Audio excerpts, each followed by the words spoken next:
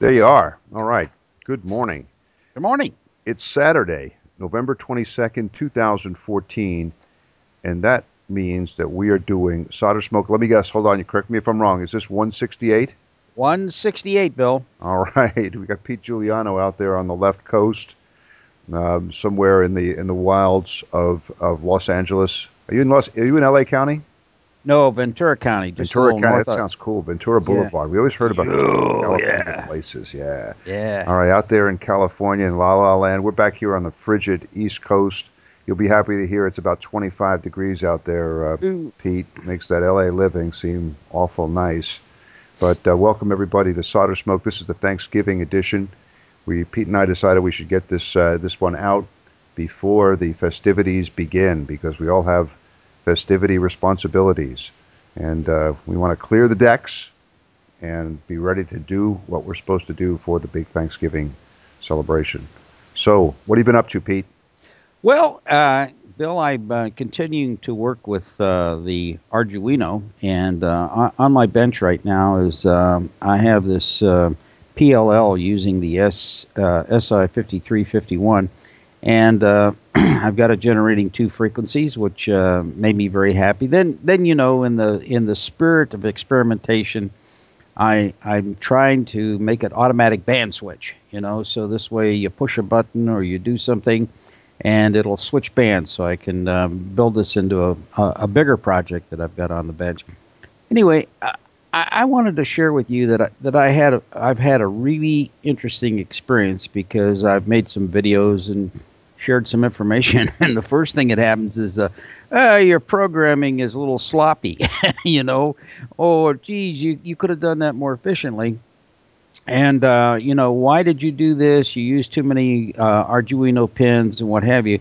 And so I'm taking one step back and saying, get a grip, guys. I'm just learning here. I mean, a year ago I was able to do lead on, lead off, and now I'm able to build some PLL or DDS, and I'm venturing out. But that also is a good lesson for me personally. I get a lot of inquiries about things that I build, and I'm talking on the hardware side. And I'll say, oh, yeah, do this, do that, and, do this way. And what I don't realize is a lot of people just starting out on the hardware side don't have all this tribal knowledge. They don't Yeah, have years of experience. And so I'll say, well, why did you do that? And then I'm getting the same thing on the other end in the digital side saying, why did you do that? So it's yeah, a good lesson for me. it is, and but Pick I it think up. one of the points that's most important here, and what I usually come back with when I get these kind of questions or comments is I say, hey, wait a second, this is amateur radio, amateur, Yeah, right? yeah. So, and also we were joking before, about how there was, there's amateur science, and I guess what a lot of us are involved in, certainly I am, is kind of amateur engineering, which is kind of scary when you think about like bridges and buildings, but we're talking about radios here. So yeah, I mean, I know that most of the circuits that I'm designing or building or cobbling together are kind of would be hopelessly inefficient from the standpoint of professional engineering, where you're trying to build with the minimum amount of expense, the minimum power usage. Like they say, anybody can build something, but a good engineer builds it with just the right amount of parts and power. And well, this is sort of amateur, and learning is part of it. And there was a comment that you sent me in the one of your emails that I thought was really good, and it said, "Don't throw a wet blanket on the baby step process." Yeah, yeah. Yeah. So yeah, and I think one of the things about this is I've noticed, and I know this may be a little bit controversial. We try to steer away from controversy here, but sometimes Uh we say oh. things. Oh, here we go. Uh So oh. you know, Uh oh. what was it? What is it? Flame retardant Sudan here, but Right. there seems to me to be in kind of in the software computer world quite a bit more kind of harshness, and and I think that what they have there, what they don't have there, is kind of the fraternal Elmer tradition of ham radio. And I think it's one of the things that we have to kind of try to encourage and protect, all of us in ham radio, especially as we move more and more into microcontrollers and microprocessors and software, which are making fantastic contributions to what we call the radio art. But at the same time, we have to realize that we don't want to necessarily bring in with it the kind of flame the newbie or flame the noob attitude that seems to prevail in some of those circuits, in some of those areas. So, when you get harsh comments, people coming back saying, "Oh wow, you could have done it with 6 lines of code instead of the 12 you used."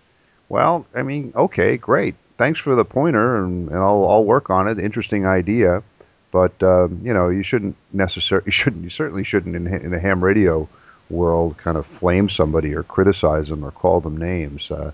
This is this our hobby is supposed to be one that really encourages people and it has this kind of Elmer help the new guy along kind of tradition. So yeah, don't worry, Pete, if you use two or three extra lines of code or a Yeah. couple of extra pins on the Arduino. Yeah, yeah. Well, I'm of the view there's nothing wrong with having a mix of both software and hardware. And whereas a lot of the comments I've gotten are, well, you could have done this all with menus. I can't remember all the menus. you know, Menus are yeah, look. yeah. You know how I feel about this. Menus are for restaurants. Okay. Right, right. You're right. You're right. But I mean, you get so trapped in these menus, you can't remember. Whereas I have 5 push button switches. You push the button, it'll change bands. And what I've also done, well, this is kind of interesting. I used 3 of the pins. I thought this was kind of clever. I came up with every time you switch bands, it produces a 3-digit code. And then I have a magic decoder ring on the end of that has a binary to decimal decoder. It's a CD4028, and then I can control relays.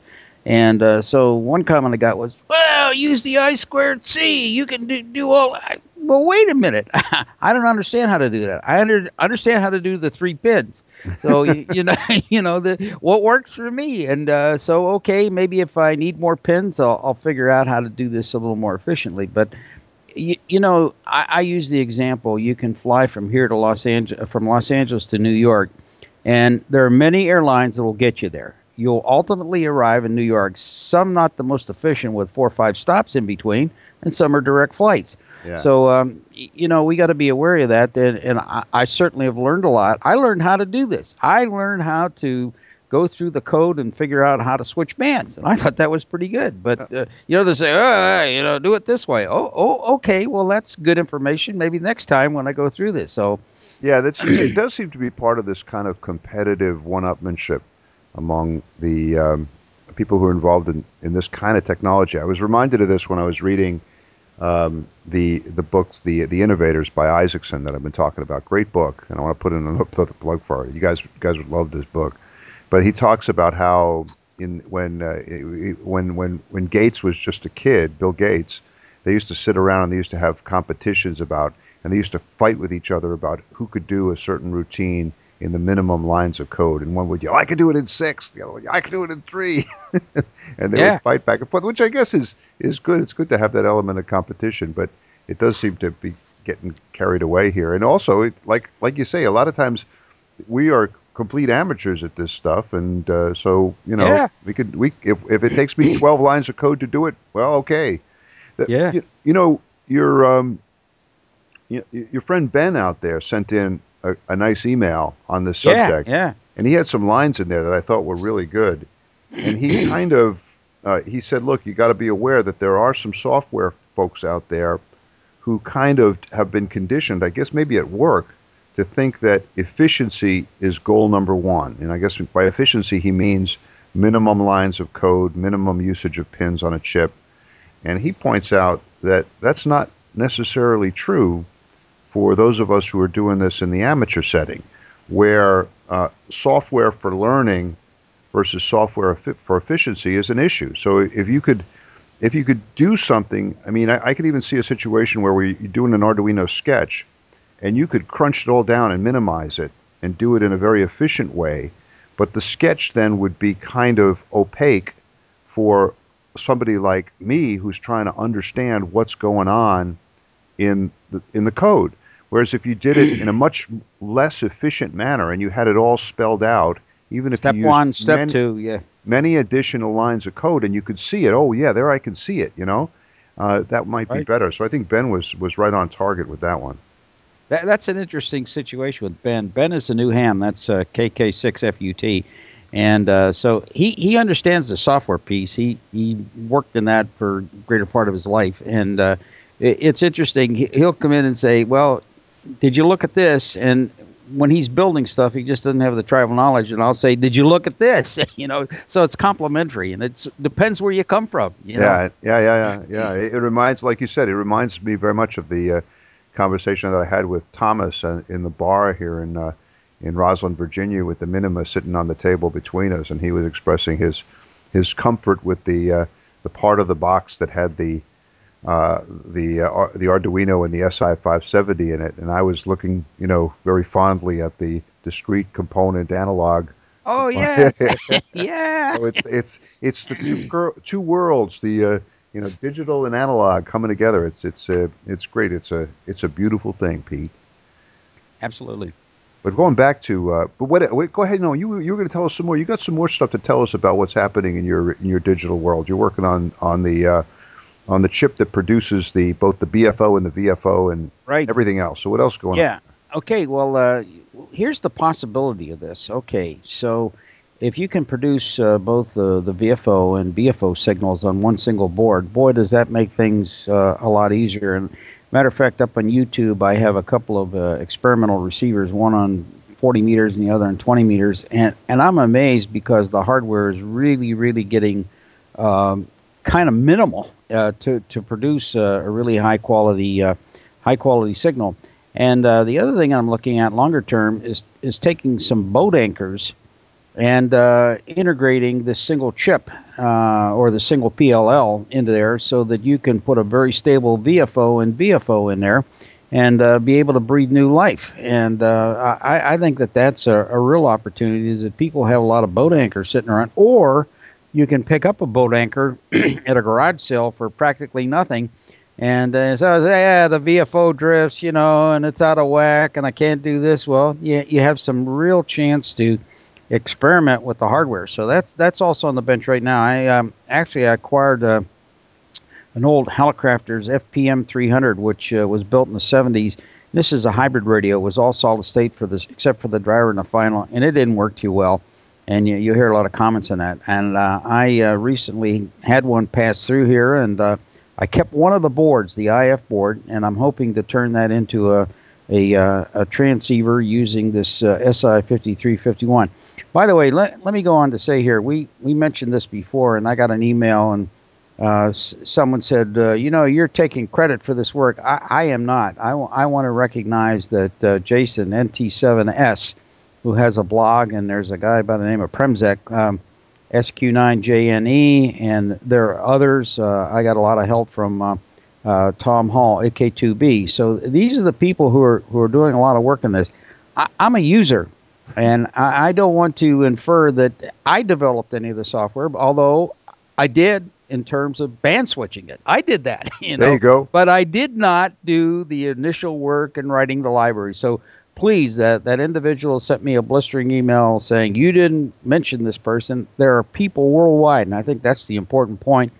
Is worldwide people are working on this stuff, and we as users can benefit from that. So I'm very, very encouraged by this SI5351, and I know the Minima guys are looking at it, although they started off by saying the phase noise was not going to be very good. And Jason on his blog has published phase noise curves, so I think that's been put to rest. So lots of things going here. You pick up one thing, and the next thing you know, you're looking for all kinds of applications. So kind of an exciting time in our hobby. It is, and I was gonna, mention a couple things here, but what you just mentioned about sort of, you know, digitizing older rigs. You are a real pioneer in this. As a matter of fact, your work on the HW101, where you replaced the old dial with Yeah. a digital readout. Are you that came close to being causing me to cannibalize my HW101, but I've resisted the temptation and I went with the BitX instead. And then your KWM4, which is I always think a masterpiece, and I think you did that with a pick, right? Yes. Yeah. Well, actually, that uses the SI 570, and there was a custom controller for that. Actually, I bought that as a kit from. Well, it's a bare bones kit. It was a board and the controller, but I stuffed the board and did everything else. So yeah, that's kind of a neat radio. And let me jump on that point because I got a comment the other day on the KWM4 when I made the first video, and I got this guy come back and says your video quality is poor and you talk too much.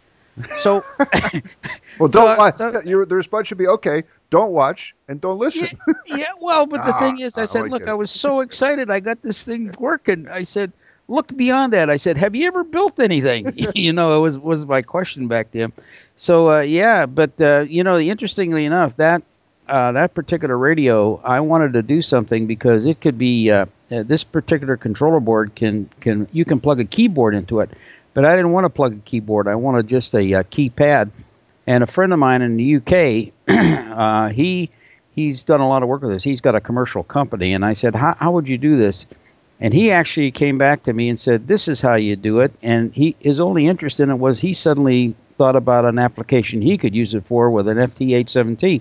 So that KWM4 has a keypad. You can tune that radio without touching the knob. I mean, this was 2 years ago that I built this thing, and so it's got some features in it that are pretty desirable. So it's not a $10,000 radio, but it's got a lot of nice features in it, and it's got a chip in there that costs $4. So there you go.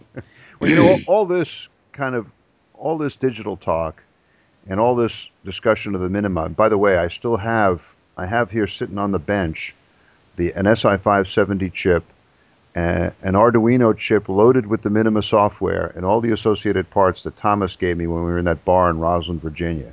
So that is, I leave it there because it's kind of reminding me that I've got to build this thing. But as an interim measure, one of the things that I did during since we last spoke was that I took the Arduino and then AD9850 chip combination that produces a nice little VFO.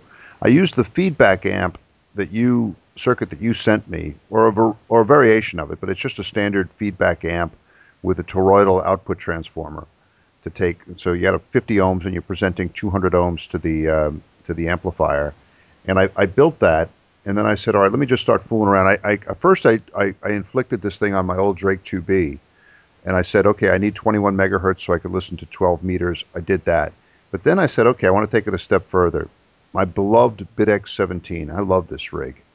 I love it so much that I'm reluctant to go in there and work on it. But because I'm afraid I'm going to mess something up. Oh yeah, You know the feel. golden screwdriver, golden Yeah. screwdriver. But anyway, the thing is, I run this rig with the VXO. I use two crystals for the VXO. And so I get coverage of most of the 17 meter band, but not all of it. Most, but not all. And so there's this little segment of the band, like the lower, I would say the lower 10 to 15 kcs of the phone band, that Where are everybody hangs out, right? it's lost to me. I'm kind Yeah, of yeah. so anyway. I figured, all right, let's see what we could do with this VFO. So I fired it up. I tuned it to 23.110 because with a 5 megahertz IF, that puts you right at the very bottom of the 17 meter phone band, 18.110. And then I just started sort of seeing where I could put this RF in. I didn't want to do any modifications. I pulled the crystals out, but then I just started seeing, okay, I've got a buffer amplifier in there. The buffer amplifier goes to another amplifier, and that feeds the mixer in the BitX. And so I just had some clip leads, and I just clipped it in there, and I was listening to the output of the receiver. And there were various points. I'm looking at the schematic to see, okay, can I put it on the gate of the buffer uh, JFET transistor and see how that works? Or maybe it would be better if I put it at the output, at the source, because you're in a very crude way just sort of doing levels here. Because if you put it at the input of one of the amplifiers, you're injecting a certain amount of power into the system, and if you put it at the output, well, you're injecting less. You're also in a very crude way, playing around with impedance matching because the impedance is different at different points. But Right. again, this was just sort of cut and try with a clip lead, bing, bing, bing. And finally, I found the point where the receiver sounded just right. It sounded just like it did when I had the crystal in there. So I left it there. And then I put the little Arduino VFO off to the side. And instead of spinning the dial and kind of wiggling the frequencies of my two beloved 23 megahertz crystals from Jan Crystals, now I'm turning the rotary controller and I'm doing all the digital magic with the Arduino and the DDS 9850 and all that. And you know what? It works like a charm. It's really beautiful. I set it so it was tuned in at 100 hertz increments, and I went through and I worked all kinds of stations. It was great fun, and I had it there, and I like the look of the glowing numerals and everything else. So I had it in my kind of homebrew initial BitX Arduino DDS BitX experience, and it was great fun. Absolutely. And the thing is you see that and you look at the footprint of the circuit, especially if you use something small like a Nano or a Pro Mini. I mean, that's really small to do so much. You know. That's scary small, Pete. I got to tell Yeah, you, yeah, because yeah. in one of your latest videos, you have the Nano, and next to the 9850, the famous $6 chip that we've all been using from China, and the Yeah, Nano looks like it's about the same size. So the whole thing yeah, looks like about the size of like three fingers, right?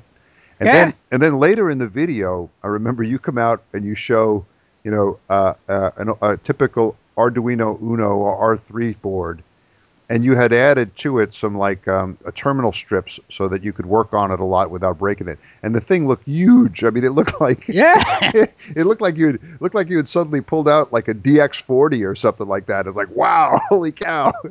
yeah, yeah. Yeah. So I like the big one. I don't know. I think I'm going to stick with the R3 for a while. But anyway, that was my kind of digital adventure, and it worked great. But I've taken it out because I just you know how it is. I kind of like the crystals, and I could live without the lower 10 or 15 kcs.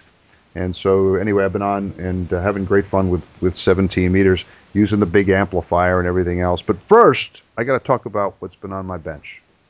And now we're moving back completely into the world of analog, digital, simple, real simple stuff. Because I've been telling you that we're as we slide into winter here and it gets colder, we just don't deal too well with the cold. We're more of a tropical family. My wife is from the Caribbean. We lived in beautiful sunny Rome, Italy, and it starts getting cold up here, and we got to head south. So sometime next month we're going to be going back to the Dominican Republic as we do from time to time, and I'm working on the rig that I'm going to bring with me, and inspired by Peter Parker down there in Australia, VK3YE, with his Beach 40 DSB rig. I thought about it, and I consulted with you several times about what rig I should bring and what should I do, and I'm going with double sideband. I'm going back with double sideband, and I pulled out this double sideband rig. It's I've done several YouTube videos on it. It's been on the podcast. It's been on the blog. People are probably sick of looking at it. I built it when we were out in the Azores, and I built it. I think I built it originally for 20 meters. Then I changed it to 17 meters. Then I changed it back to 20 meters. It's back to 20 meters now. It's a real simple little rig. It's a direct conversion receiver on one side and a double sideband transmitter on the other. The only common stage is a little oscillator stage there in the middle. One of the unique features of this rig, or one of the special features, is that it's run by two ceramic resonators at around 14.2 megahertz. And I wrote this up for Sprat. It's the only article I ever put in our beloved Sprat magazine. But the unusual feature of it is that the two ceramic resonators are on exactly the same frequency. But I found that if you ran one, you had one frequency range, and then if you put the other one in parallel with it, it shifted the frequency range up, I think, by 10, 20 kcs. So you ended up getting a lot more spread. So I have a switch there, and in one position it's just one of them, and in the other position it's two, and I'm able to cover from 14.266 all the way up to 14.322 megahertz. The other unusual feature of this rig is, and this is going to become as a surprise to people because it goes completely against all of my most fundamentalist principles, and that is that it's almost entirely made up of integrated circuit chips. I Ooh, know, I know. ooh, I ooh, know. It's Bill, just, Bill. hey, look, Ooh. I was young. You make mistakes, you know. It happens. Uh, so, and I think I can blame Spratt on this because there was an article that caught my eye way back when, and I'm sorry, but I forget the name of the author, but he built a direct conversion receiver almost entirely out of NE602 chips. He used the NE602 as the as the front end amplifier, the RF amplifier. Then he used the NE602 in its conventional mixer mode as the mixer for the direct conversion receiver. Then he used another NE602, and this is unusual, as the first audio amplifier. So now you've got three NE602s in here, and then finally for the final amplifier, he goes away from the NE602, and he uses a standard LM386 for the audio out. So that's the receive side. On the output side, I have an LM386 as the mic amp. The microphone is the old microphone from my Sony Walkman. Can you believe it? Actually, Ooh, from yeah. the Sony Walkman that I had when Sony Walkmans were cool, I still have it. I still have the microphone, and so that plugs into the little jack on the front of the thing. Goes to the LM386. Then it goes to an NE602 as the balance modulator, and then from there, that's where all the trouble started. And I know, I mentioned to you, Pete, that people, our listeners, seem to take great joy in hearing about my stupid moves in electronics. I don't know. They find it really humorous. They some of them are still laughing from the time that I soldered the chip for the frequency counter in upside down, and then had to take it out and put it back in. That was a cause of great happiness in many parts of the world. But I have a similar story to tell now about this rig, because I I put a JBot amplifier in there, Farhan's JBot. This is like the fourth JBot that I built. I love this amplifier. It's simple. It's almost bulletproof. It hardly ever oscillates. It's everything that you want in a little 5-watt amplifier. It uses cheap transistors. The heat sink arrangement is beautiful. It uses 6 transistors, two kind of to the drive it, and then 4 is the actual amplifier. It's push-pull. It's great. You could use all kinds of different components for the transformers. I love the JBot. All the others I built, no problem. I built this one, and I couldn't get it stable. It kept taking off on me. The output looked horrible. I knew the output was horrible because I would look at my SWR meter on my perfectly matched dipole, and I would be getting an SWR of 4 to 1, which means that there's other frequencies in there. Oh Oh yeah, yeah, yeah. yeah. All this, yeah, and it just sounded awful. It was unstable. So I went through a whole round of trying to figure out what was wrong, and for a while there, I thought I cured it by putting some swamping resistors in there. You and I talked about this.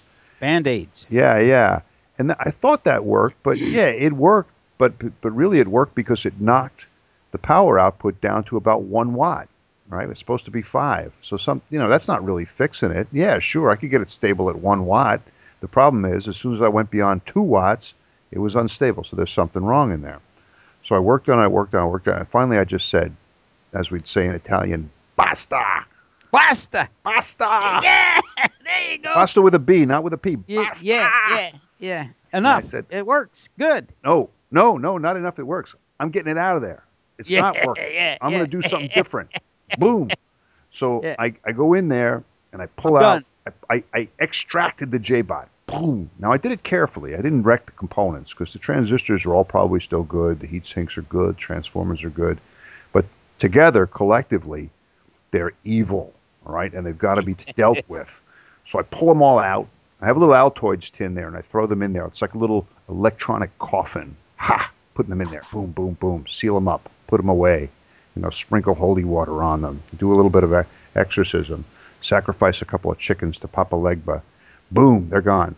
So now I'm going to go with an RF amplifier chain that is even better, even nicer, that has given me even less trouble than the J-Bot. Do you know what it is? You know what what chain I'm talking about? The IRF 510 in the The bottom. IRF 510 from Farhan's BitX. Yeah. I love this little RF arrangement. It's got one 2N3N04 or 2N2222 as kind of the pre-driver. Then it's got a more robust transistor, I think a 2N2218 as the driver, one of those circular metal cans, and then it goes to the IRF 510. There's a couple of transformers in there. There's a couple of little kind of feedback networks, but beautiful, no problem at all. So I build this thing. I build it on a little board, I guess about maybe 2 inches by 3 inches. It's going to fit right into the rig where the J-Bot was. Everything is sized up right. So I build the thing. I check it out. I hook up a signal generator. It's clean. There's no oscillation. I hook it up to an antenna. It works well with the antenna. Everything is fine. It's great. I put it into the rig, and I get exactly the same feedback problem that I had with the J-Bot. Huh? Huh? Something else. I mean, what? It's there. So then I start thinking, this is crazy. I mean, it's looking exactly, it's the same squiggly lines on the oscilloscope, the same 4-to-1 SWR, but these are two completely different circuits, both of which have worked perfectly in other rigs, and both of which have worked okay when they're not in the box, which is a clue, right? Right. What's the clue? The box. The box! Oh, man. So then I started looking at it, and I take the new amplifier chain out of the box, and again I set it up. I hook up the antenna to a little connector. Now it's separated from the box. Again, it's perfect. It's beautiful. So then I start scrutinizing the box. Now what's happened, I think, is that over the years this box has gone through so many different evolutions. The box is made up of little PC board material pieces, and they're all kind of cobbled together. It's a real, it's like radio architecture, radio archaeology. You got Yeah. to go Yeah. dig down deeper layers. And I think I might have had some ground loops in there. I think that the antenna connector, the BNC connector that was on there, didn't have a real good connection to the real ground plane of the amplifier. So That'll that do it. on the ground side, electrically, instead of looking like a direct connection between the ground portion of the final amplifier stage, there was probably what looked to the circuit like a lot of inductance and capacitance and reactance in there, and it was presenting a very complex impedance situation to that amplifier instead of presenting the 50 ohms resistive that the thing was designed for. And that's what was driving it into instability. So I put it back in the box, and then I sort of worked on the box and make sure that there was a good ground connection. I again hooked it all up. Everything looked like it was much more solidly grounded, and ecolo. That was it. Voila. Are you? Yeah. It works. So anyway, that was my adventure, and then the timing was perfect, Pete, because as soon as I got this thing done, it's set up for 20 meters, and I realized that it was right on the verge of the ARRL sweepstakes. Ooh. Yeah, which how into contests I am. How Oh much yeah. Big it's really contest guy. Yeah. 5'9", Northern Virginia. Yeah. There you go. Yeah. 48 hours straight. Yeah, that's great. No, no, not really. But I did, because I wanted to check out the rig, I jumped into the contest. And as I told you, it's amazing. I won. Yeah. I mean, Congratulations, Bill. Yeah. I'm waiting for the trophy. I think they're going to send it by FedEx. And I did a video on it about how I won the sweepstakes. And, but it was my special category. It's the same category I was in last year, probably the year before. It's a really, really special category. QRP, homebrew, double sideband, Northern Virginia. There you go. There I'm you go. I'm number one. Yeah. Are you the only one? That's a very indelicate question, Mr. Yeah. Yeah. Giuliano. I mean, Yeah. we don't want to get into that. Yeah. But anyway, this thing is all set up and it's getting ready for the beach. And I'm going to take it with me with the Volkswagen solar panels that I've been telling everybody about over the years. I have these two Volkswagen solar panels, and I'm going to take those along, and we're going to run, and I'll probably bring along a small 20-meter dipole. So we will be on the beach from the Dominican Republic, solar powered, double sideband, 20 meters, sometime during the month of December. I refuse to operate like a DXpedition, but There you go. we'll be down there. We'll be operating, so it should be fun.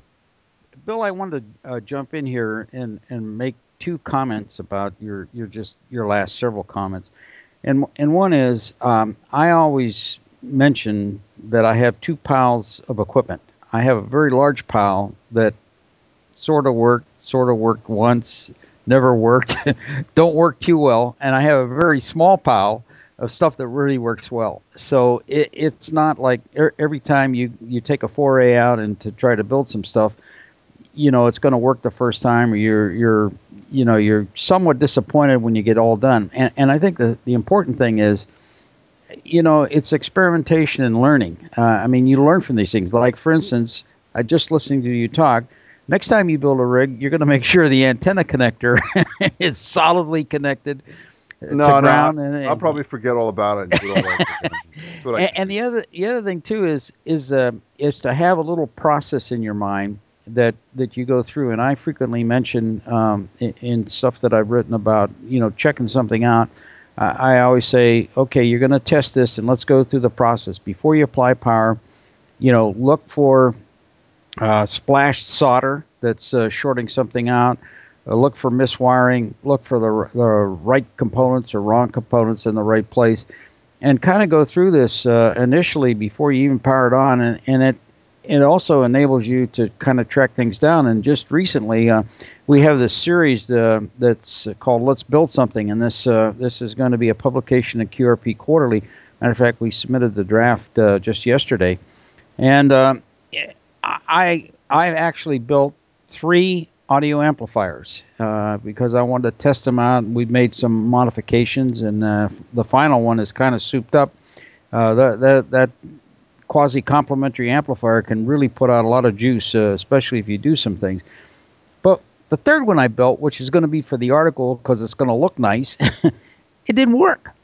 And I said, "Come on now, this is the third one. The other two worked perfect. This did not work." And it just, I get a little bit of an output, and it just drove me nuts. So I said, "Okay, let's go through the process. Do I have solder splashes? Do I have miswiring?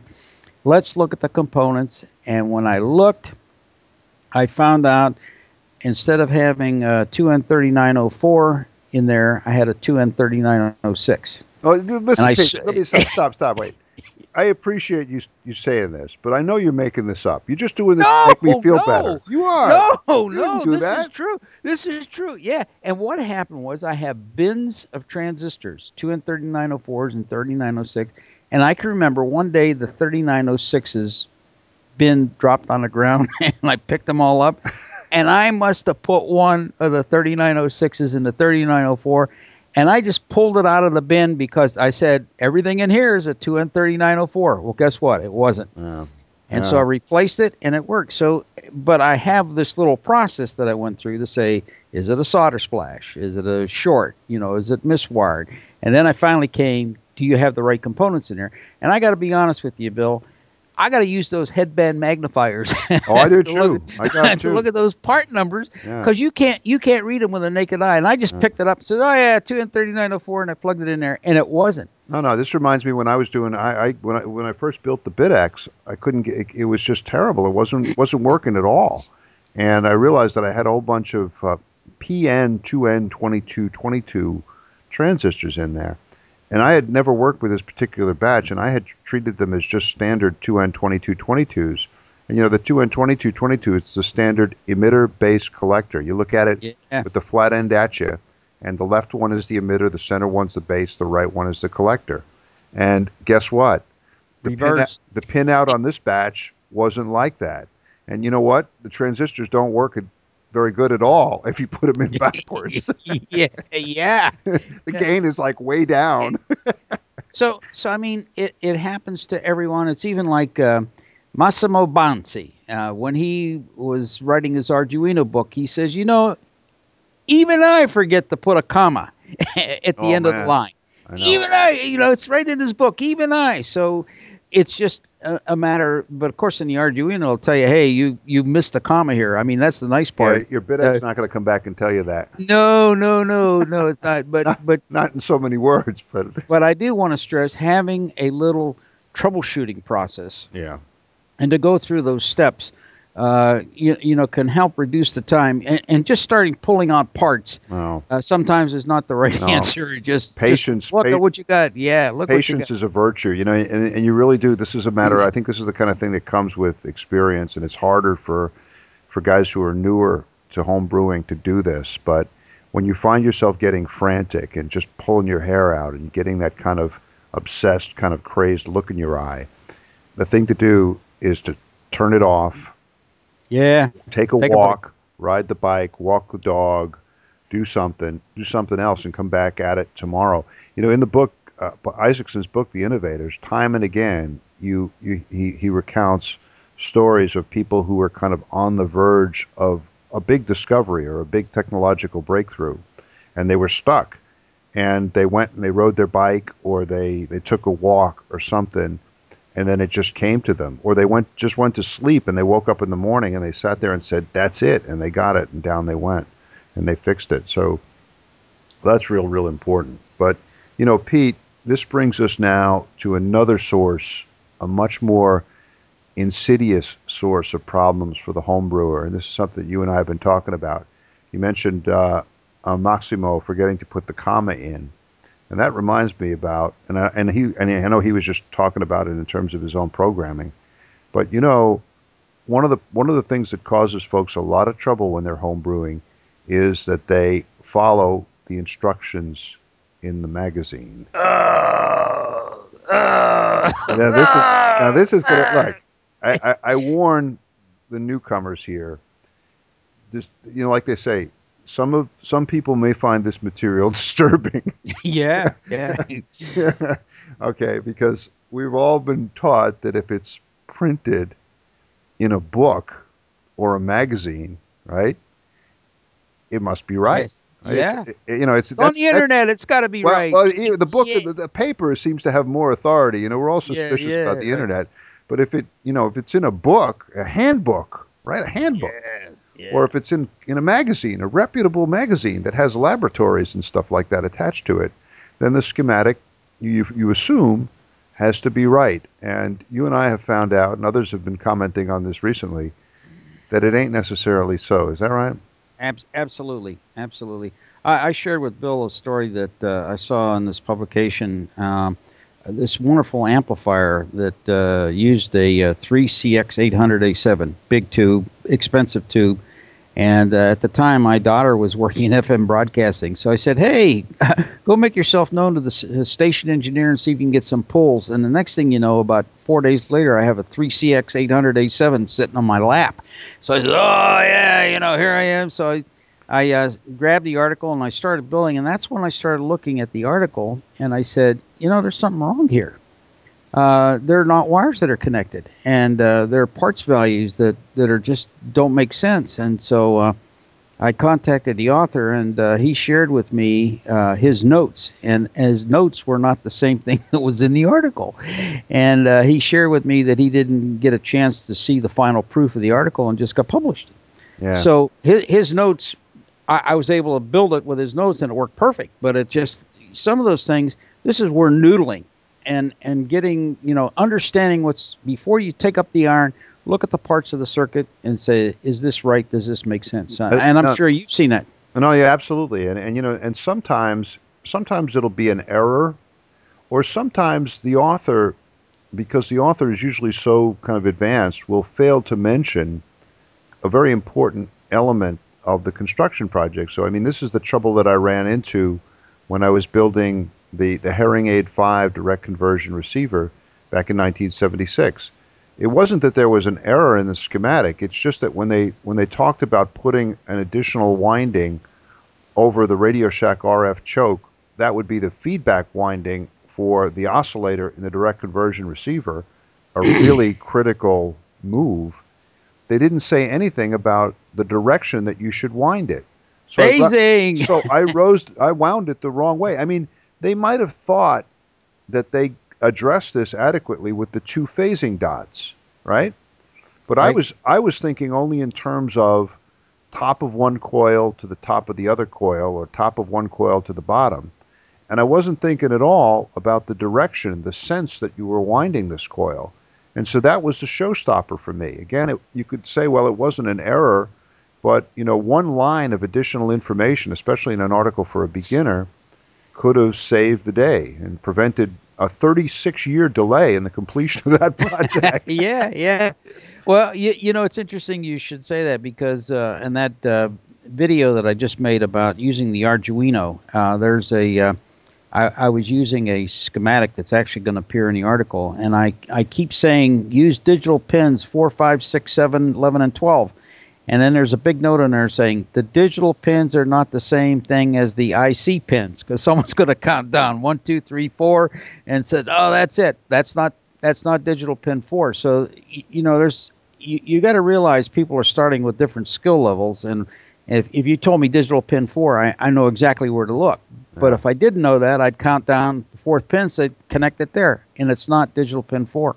Yeah, yeah. This is, and what you said, going back to the analog world, and this is especially important there. I mean, when you said about the benefit of really understanding the circuit that Oh you're yeah. working on, and this is not always possible, because all of us, especially when we're starting out, are to a certain extent kind of flying blind, and you're building this thing, and there may be elements of the circuits or subcomponents of the circuit that you don't really understand, but you're going to build them anyway. Even Doug DeMaw, in one of his books, admitted, and I thought this was really big of him, that sometimes he built things that he didn't understand the circuit. He didn't understand how it was working. But it's a real benefit if you understand the circuit, because then you could do what you did with that big amplifier tube and say, wait a second, how, you could ask yourself questions like, how is this transistor going to be biased if there's no resistor to ground, or there's no resistor to the power supply?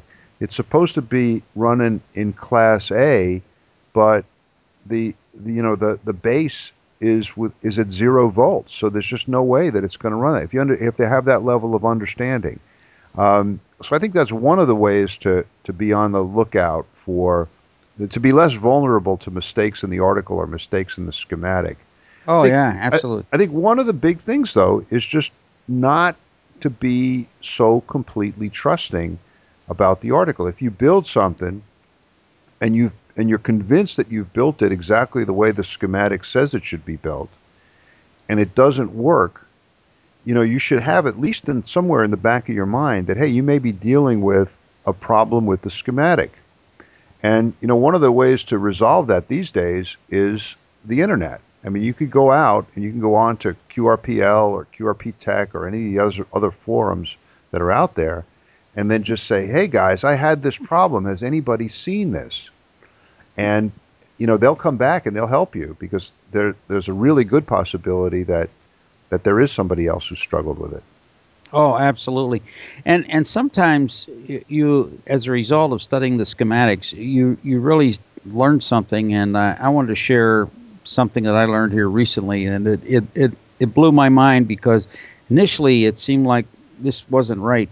I like getting a lot of the old boat anchors and trying to get them work. And I've acquired recently a couple of Drake TR4s. I've always had a warm spot in my heart. I actually had a brand new Drake TR4 back in the early '70s, and I really liked that rig. So these were kind of tech special basket cases, and I was having a problem with one of the circuits dealing with the AGC, and so I put my voltmeter on the plate of this tube, and it read 0 volts, and I said, "Aha! That's the problem. That's the problem." And then I looked at the schematic and I said, there is no plate voltage. There is no plate connection here. And what I didn't realize is they were taking the bias, a minus 60 volts, and running it on the cathode. So you can either put plus voltage on the plate or minus voltage on the cathode. So the plate was grounded, but it just, it caused me to think about that, saying, well, why do I have 0 volts in here? Well, because they're feeding the bias voltage into the cathode and not plus voltage into the plate. So sometimes you say, oh, well, I never thought you could do that, but you can. So I mean, studying the schematic, if I had just taken a voltmeter reading on the plate, said, well, it's 0 volts, that's the problem, replace the tube. Well, I put another tube in there, same problem. Well, it Yeah. was something else. So Yeah. The other thing, you know, this is something that we've talked about a lot, but it's worth repeating here because in the context of this possible problem with the schematic, this is where it really makes sense to do the stage by stage approach. oh yeah. Because if you've built that, and I really like your idea about starting from the back and working forward, especially on a receiver. Build that AF amplifier first. You Yes. build that AF amplifier stage, and then you test it. And so if it's amplifying, if when you put your finger at the input you hear a hum coming out, well, okay, you got the AF amplifier work. Then you move on, so that if you do run into one of these inexplicable problems that may be the result of a problem in the schematic, at least you know what stage you're dealing with. When I was Yeah. struggling with that LM386, when I was struggling with the Herring 85 back in 1976, I did not take that approach. I just viewed this thing as like one big blob of electronics. I actually etched the board. I put all the components on it. Then I turned it on, and when it didn't work, I was stymied. I didn't know what to do. I mean, I didn't know. I didn't have a systematic way of looking at it, and I didn't even really know. Okay, is the AF amplifier working? Is the RF amplifier working? And if I had that kind of circuit by circuit approach, I could have very easily determined that oscillator wasn't oscillating, Right. and then You that you would would have. have narrowed it down. Yeah, Yeah. I know. Well, you live and learn, but it took a long time. My friend Ben KK6FUT has an interesting describes this in an interesting way. He calls it solder and smoke. You solder it all together and then watch it smoke. Oh man, he's letting the smoke out. You can't let the smoke out. That's the secret And smoke. so he's a relatively new ham, but he's very experienced, and he said the module approach has helped him so much because he's learning things as he goes along, and then progressively by starting at the back end, each piece then becomes a part of your test system. Once you got the audio amp work, if you put a product detector in there and a BFO, you got that working. Then you say, hey, this is now. Then you can put the IF stage and get that. Go all along. If you built the test oscillator that we talked about here several podcasts ago, that becomes an invaluable piece of test equipment as you're Yep. going through here. I mean, that can be the signal source for the product detector, and then through the IF amplifier and what have you. But it's having a process instead of just soldering everything together and hope it's going to work. If you do it in a measured manner, you'll learn as you go along, and you'll be very successful. I mean, you'll have more on the pile of radios that work than those that sort of work. Yeah.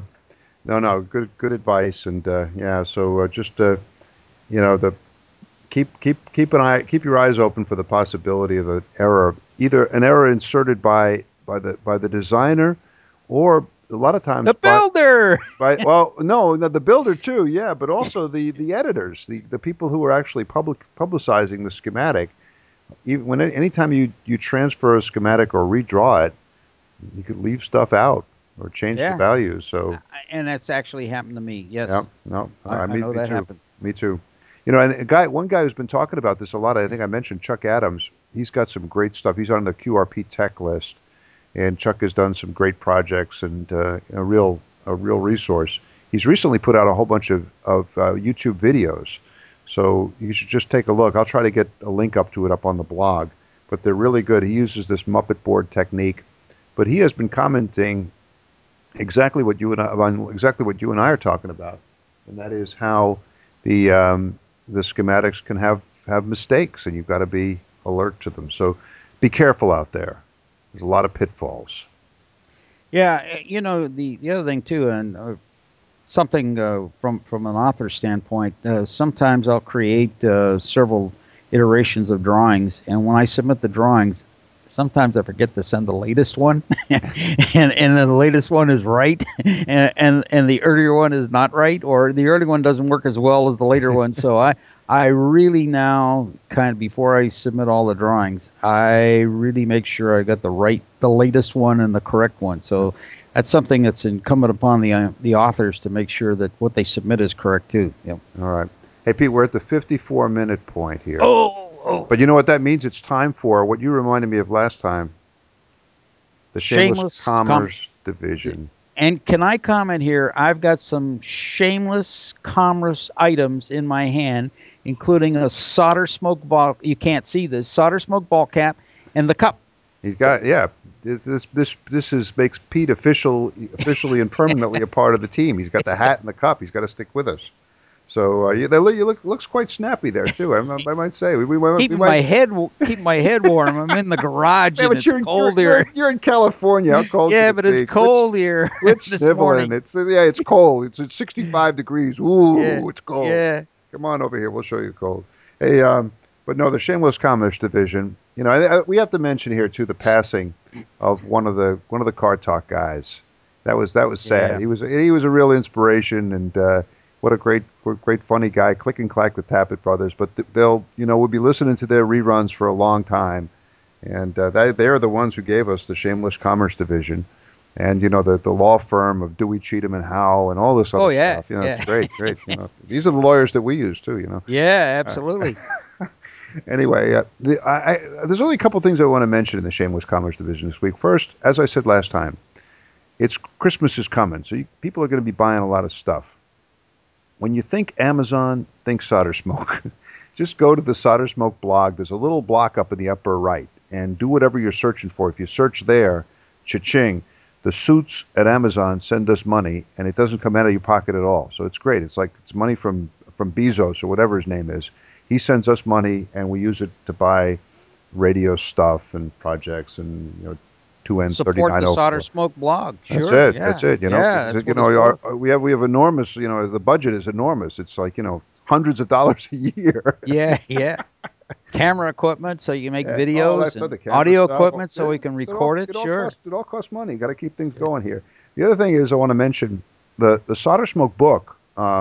People are still interested in it, and I recently put it up on Amazon in print version. It's been on Amazon in Kindle version for a long time, but now it's listed again on Amazon in print. So if you want to make a suggestion for a stocking stuffer, or you want to get a present for somebody, check that out.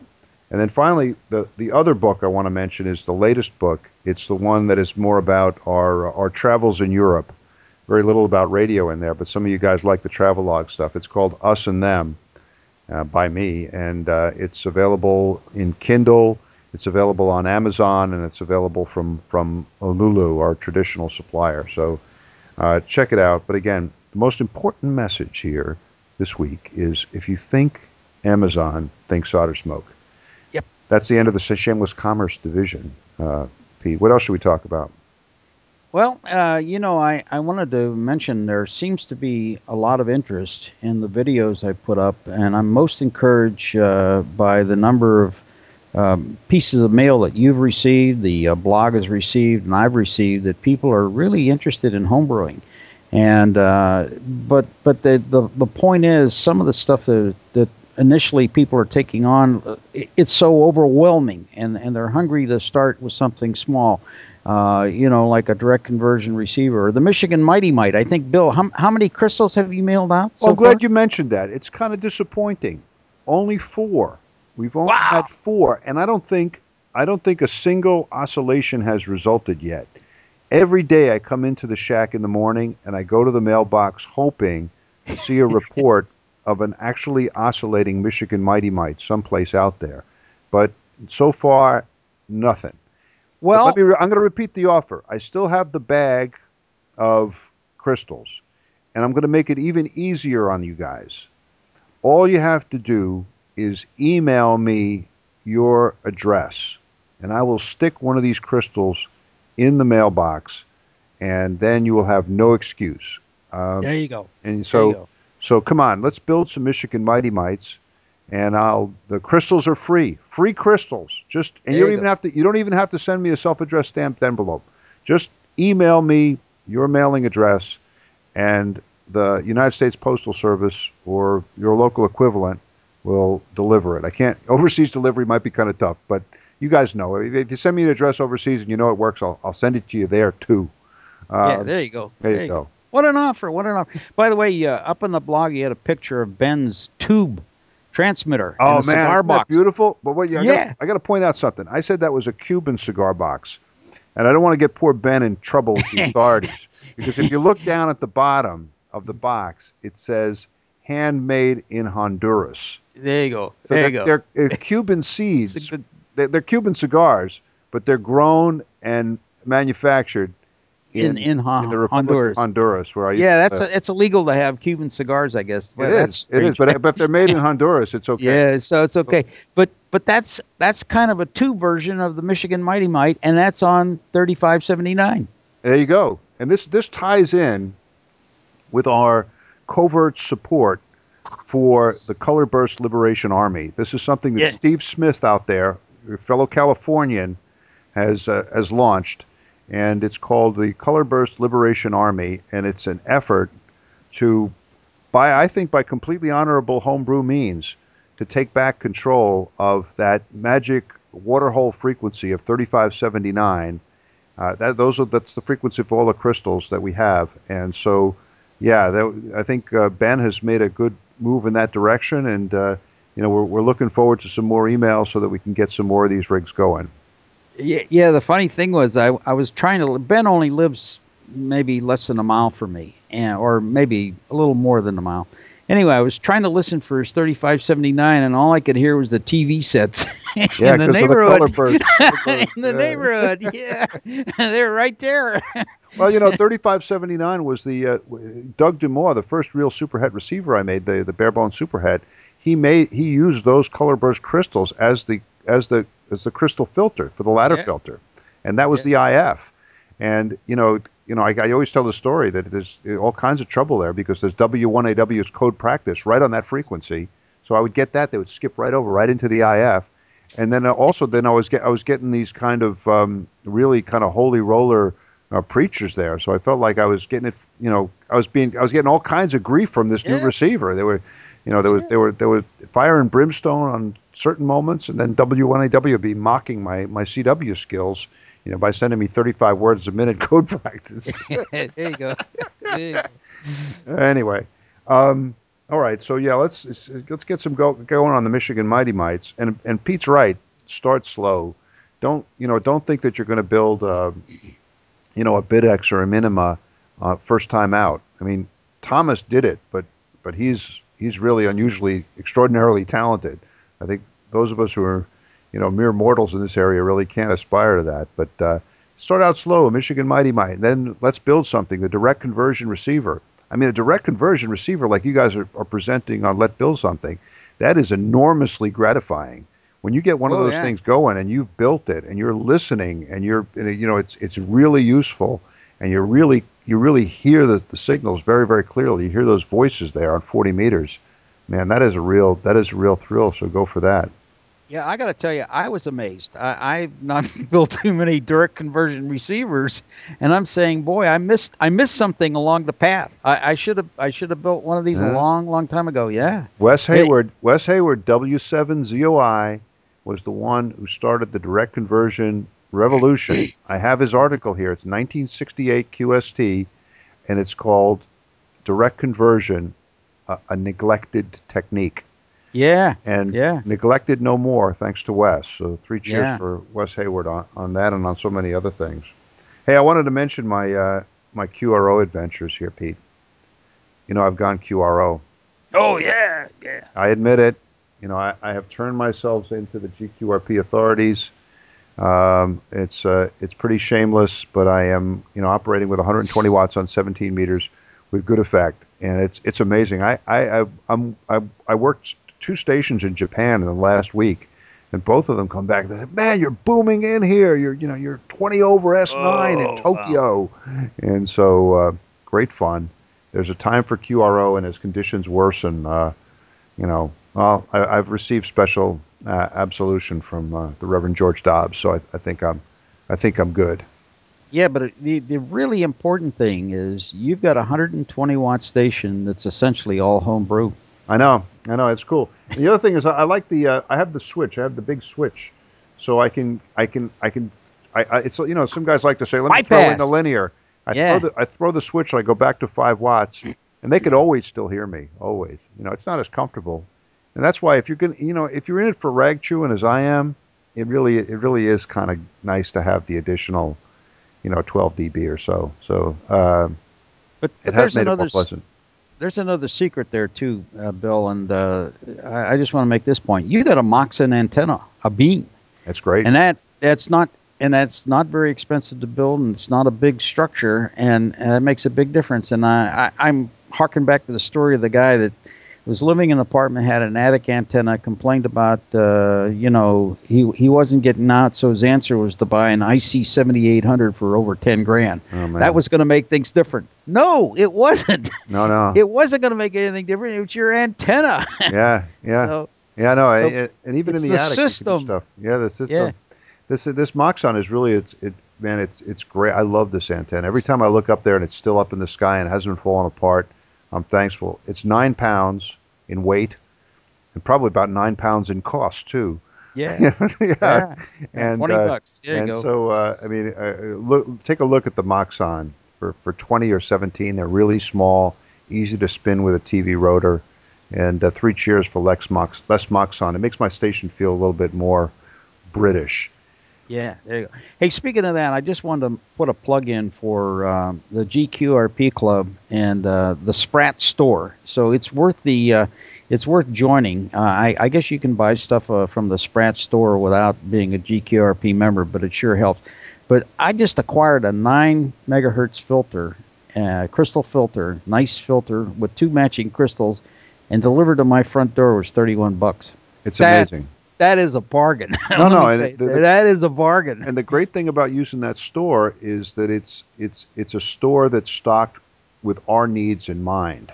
In other Yeah, words, it's not like you walk into a Radio Shack where nothing there. 75% of the parts that are there are values that you're never going to use. All this is all oriented towards HF, homebrew, construction projects. So that and the magazine is just it's an amazing magazine. It's right at the right level. It's it's all done by real hams. There's a very nice fraternal spirit to it, and you really even though the club is 5,000 miles away, or in your case 8,000 miles away, you really do feel like you're part of that club. Yeah, So get Sprat. yeah, really good stuff. And the articles in there are usually not a lot of parts, and they're aimed at people who are just sort of starting out, would like to get their like to solder their fingers together. And I really commend those guys. They work hard at coming up with stuff that's useful, and it even has quite a few projects with valves in them. Valves are cool. Valves are Valves are cool. coming back. Make your own valve in your garage. Oh There you yeah, go. that comes up all the time. That comes up. The Hackaday did that, and Yeah, yeah. hey, listen. One thing I want to mention is I know there's some guys who are listeners who are kind of in tough economic situation, looking for work, and I always anytime something comes along, I noticed this morning that Hackaday is looking for uh, is hiring. It's hiring people to be like writers and contributors. So I know there's some folks out there who could use a few extra bucks, especially as Christmas approaches. So if you're in that situation, go to the Hackaday site, check it out, talk to them. They're very nice folks, and maybe they could, add some income to Everybody the situation. benefits. Yeah, that's Yeah. good. Yeah, yeah. So check it out. It'll be a very nice opportunity. Pete, 1 hour and 8 minutes, man. We're already into overtime. Plus, I gotta go. My mom is coming to visit, and I gotta go. Oh, how wonderful. We gotta get the house ready, and then we're gonna start the Thanksgiving preparations. Oh, yeah. But this has been a blast. Be terrific. Don't solder your Hey, fingers together. happy Turkey Day to you, Bill, and to our listeners across the world. I know Thanksgiving's not celebrated everywhere at this time, but here in the United States, especially, it's a big holiday. I can tell by the traffic at the grocery store. It's one of Big the. time. You're right. It's an American holiday, and so happy Thanksgiving to all the U.S. listeners. But I know everybody else around the world. It's our favorite holiday. I think it's very uncommercial. It's very family oriented. It's very kind of a reflective holiday. It's very peaceful. It's a nice holiday. So I know that our overseas listeners are sympathetic as we go in and celebrate Thanksgiving and eat a lot of turkey. Oh yeah, and a little Italian food too. Yeah, you got it. You got it. Mangiamo. Mangiamo. Yeah, there you go. Hey, have a great day. Ciao, Pete. Ciao. 7-3 from the left coast. 7-3 from Northern Virginia. The Solder Smoke Podcast is produced once or twice a month using roadkill computers in an electronics workshop somewhere in the wilds of Northern Virginia. The podcast is available via iTunes and directly from our website, soldersmoke.com. Our blog, the Solder Smoke Daily News, is at soldersmoke.blogspot.com. Send email to soldersmoke, that's one word, at yahoo.com. Solder Smoke is listener supported, and there are many ways you can help keep the podcast going. Please spread the word. Let your friends know about Solder Smoke, the podcast, and our blog. Put links to the podcast and the blog on your websites. Buy a copy of the critically acclaimed book, Solder Smoke, Global Adventures in Wireless Electronics, available from lulu.com. Begin all your visits to Amazon via the Amazon link on our blog page. In this way, Solder Smoke gets a commission from anything you buy on Amazon. Buy some of our attractive Solder Smoke t-shirts, coffee mugs, and bumper stickers at the Solder Smoke store at cafepress.com. If you have a small business, consider advertising on the podcast or on the blog. Our rates are reasonable and our staff is friendly. If none of this appeals to you but you still want to help, well, we have a donation button in the upper left-hand corner of the blog page. However you choose to help, we thank you for your support. Ciao, bravi ragazzi!